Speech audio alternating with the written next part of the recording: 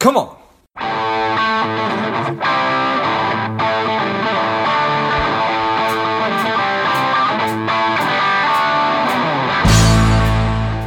Quick ask before we get started. Today, I am working to help people lead happier and more contented lives. My part of that is money. So if you enjoyed today's episode, or if you've enjoyed past episodes, please take a minute and leave a quick review on iTunes. Subscribe. That helps the show climb up the rankings and helps more people find it. So thanks a lot. Chauncey, you grab that side, I'll grab this side, and we'll stretch this dollar. You ready? Ready. Excellent. Welcome to Money Savage Further. This is George Grombacher. Our guest today is Chauncey Maddox.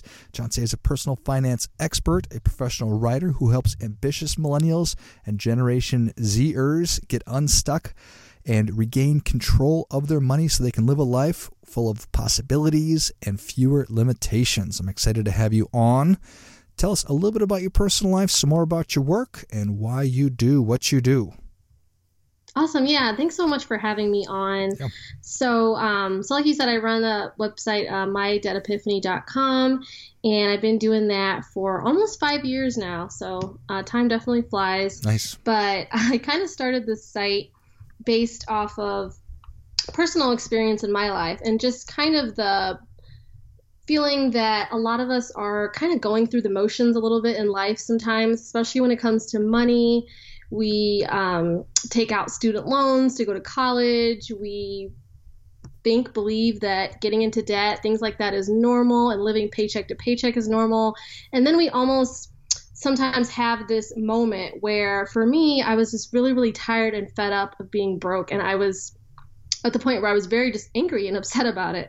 And something kind of triggers that thought process in our lives. Something happens, and I call that kind of like the debt epiphany, where you realize that what you're doing and how you're managing your money is completely wrong. It's not helping you. You're broke. You're miserable. And it's time to kind of change course and turn that direction around and figure out a plan to help you get out of debt, manage your money better. So I started my debt epiphany kind of based off of that experience. I know it's different for everybody. We all have different things, different life circumstances that kind of trigger that epiphany, that change, but definitely just wanted it to be a place where people could go without judgment, learn more about money, learn from my journey, my experience, and where I can just really help people, because I kind of developed a passion for finance. My background is in journalism and writing, actually, but after getting into debt myself and kind of graduating college, being scared and having student loan debt and no job options, I really became obsessed with personal finance and helping people. Well, I love it. And that is the unfortunate reality of today, is that I think so many things have been normalized. Not, certainly student loan debt. And now we're having a conversation nationally about that, which is nothing but a good thing. But debt is obviously a normal thing for so many people. It's higher now. Credit card debt's higher than it was before the Great Recession, and just overall debt, business debt is extremely high. So I definitely agree with everything that you said, and hopefully we do have that epiphany earlier the better, where it says, you know what, I'm not happy. This lifestyle that I'm chasing or I'm living is not giving me the actual life that I really want. So I appreciate that. So we like to ask on the show, what are your favorite money saving opportunities? But I think fundamentally it's just, committing to a debt-free lifestyle, right? Yeah, that is something that it took me a while to kind of realize that was what I wanted, actually. I kind of really just had to kind of take a step back and think like, okay, what am I really after? What do I really want? I know I don't want to have to make these payments, and I want a future for my family. I want to be able to do things, build generational wealth. And a lot of tips and strategies are great, and I'm learning a lot, and I'm doing a lot, but like, what is the purpose of it? Like, what deep down do I really, really want? And I realized that it was a debt-free lifestyle. And that seems like such an obvious question, but I don't think it's a question that enough of us ask. It's like, what is it do I really want? It's peace of mind. It's being able to help future generations, whatever those things are. And okay, so how do you think that having a debt-free lifestyle is going to help you get to where you want? Well, for starters, it is going to help saved so much money just from me being in debt and working with other people who are in debt, and then just kind of learning and educating myself more and knowing, like, even paying off debt early. I paid off my student loans in 3 years instead of the 10, paid off my car loan in 18 months. And technically, I'm still supposed to have a car loan. I think this was the last year, but just thinking like how much money I would have paid over time. And with the average car loan being like $400, $500 a month, like that's a lot of money that people could save, people could live to or use to do other things that they want to do in their life. And when you have debt, it takes up so much of your money, the minimum payment, and then also the interest over time. And I think that people realize that from maybe a mortgage standpoint about the amount of money you actually pay if you have a 30-year mortgage, but all those things add up. You're paying interest, you're paying profit to these companies for lending you money. It adds up and it becomes enormous. And that's true now of cell phones. I think people are financing cell phones to cars and everything else. Yeah. So when we talk about a debt-free lifestyle, are we talking with zero debt?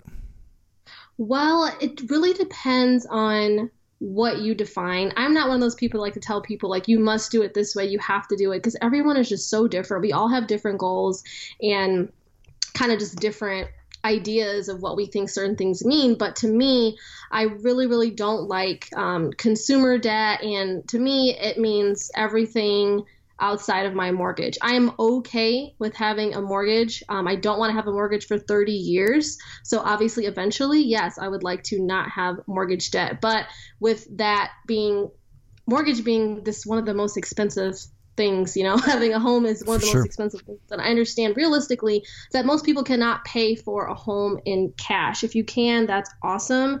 But I feel like not having the student loan payment, the car loan payment, the furniture, the cell phone, all those things can free up so much money.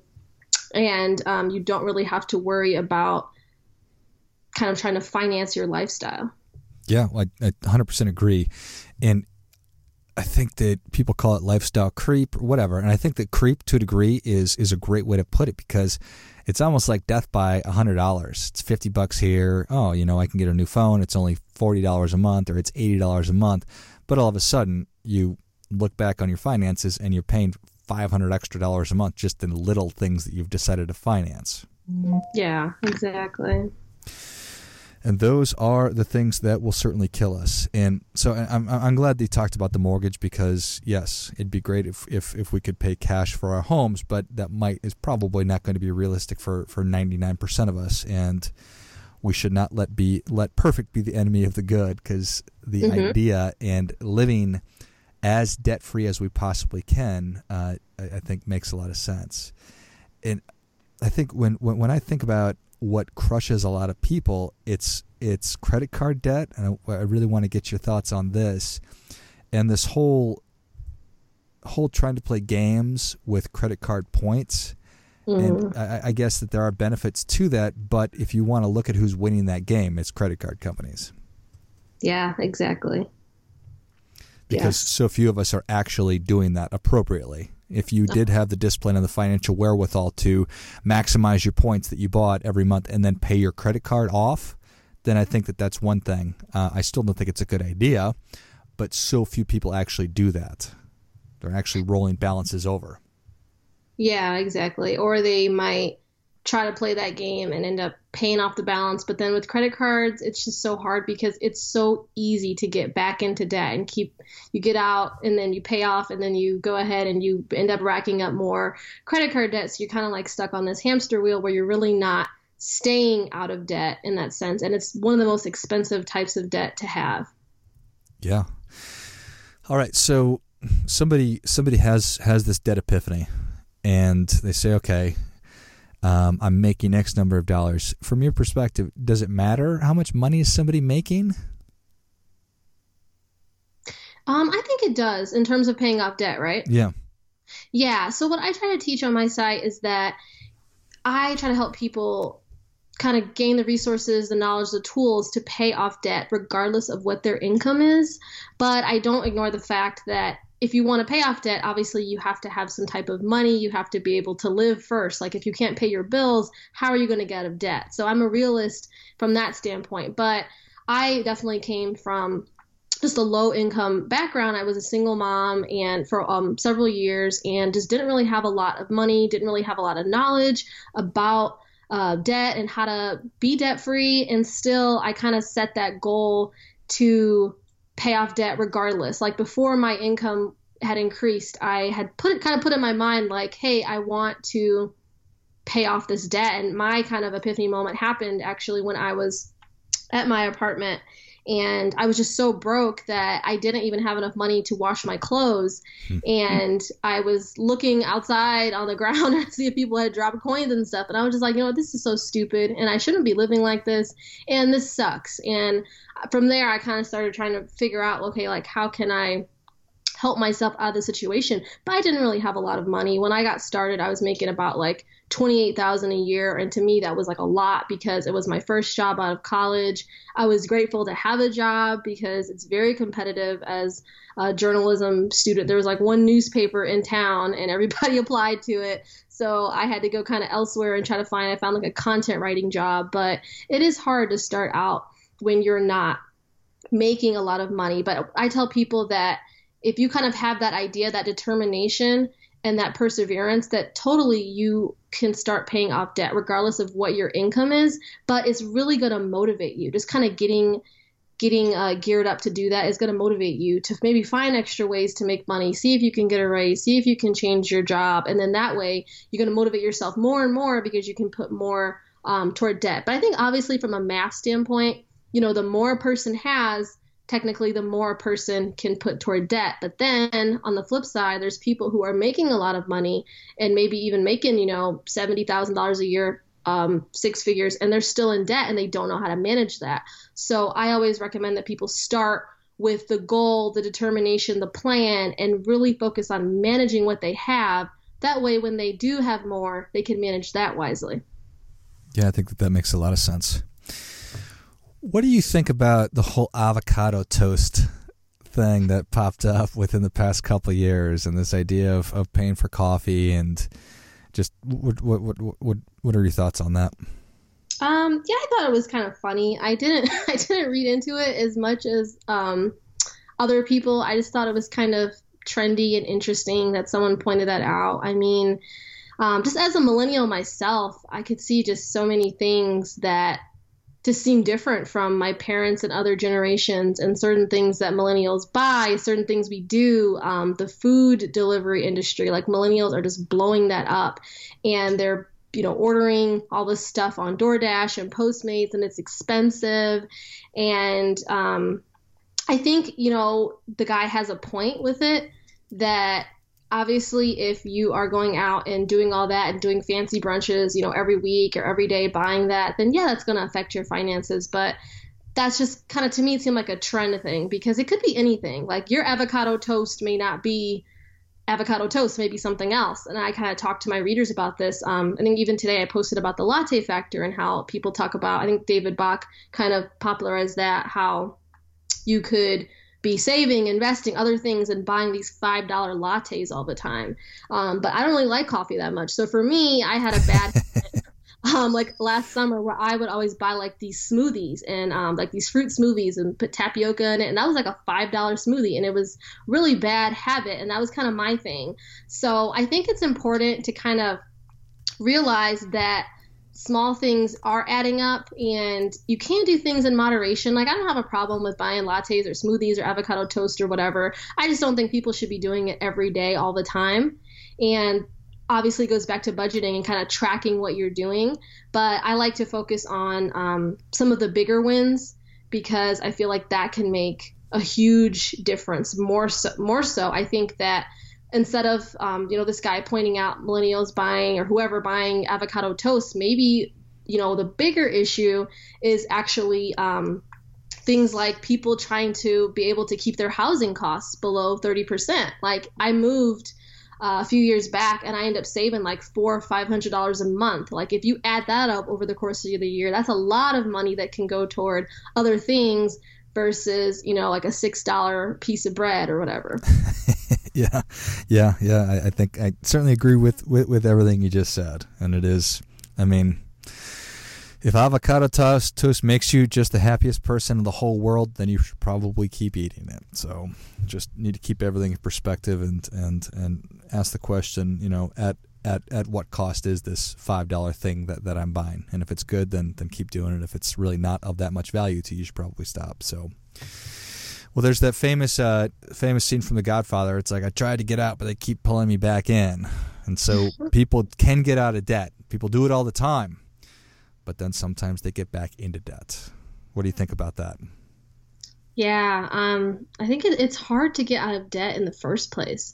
And I feel like, a lot of people are not talking about this, that the fact that, okay, if you pay off your debt, that's awesome, that's amazing. But you also have the challenge of not getting back into debt, for the rest of your life, or having to deal with life as it happens and make certain choices. And there is a very big possibility that, especially with credit card debt, that you could get back into debt, or, something could happen and you can have to take out a loan or something like that. So I think it's really important to focus on your habits surrounding money. And one thing that I will say, that I get really motivated and inspired by hearing other people's, debt repayment journeys and stuff. That's kind of what motivated me to get out of debt and why I started My Debt Epiphany.